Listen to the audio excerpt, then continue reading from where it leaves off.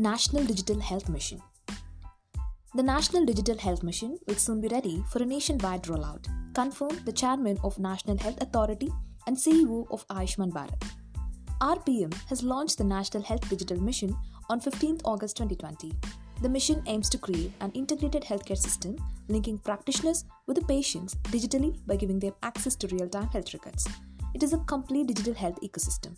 The digital platform will be launched with 4 key features: Health ID, Personal Health Records, DigiDoctor, and Health Facility Registry. At a later stage, it will also include e-pharmacy and telemedicine services, regulatory guidelines for which are being framed. The NDHM is implemented by the National Health Authority under the Ministry of Health and Family Welfare. The National Health Authority is also the implementing agency for Ayushman Bharat.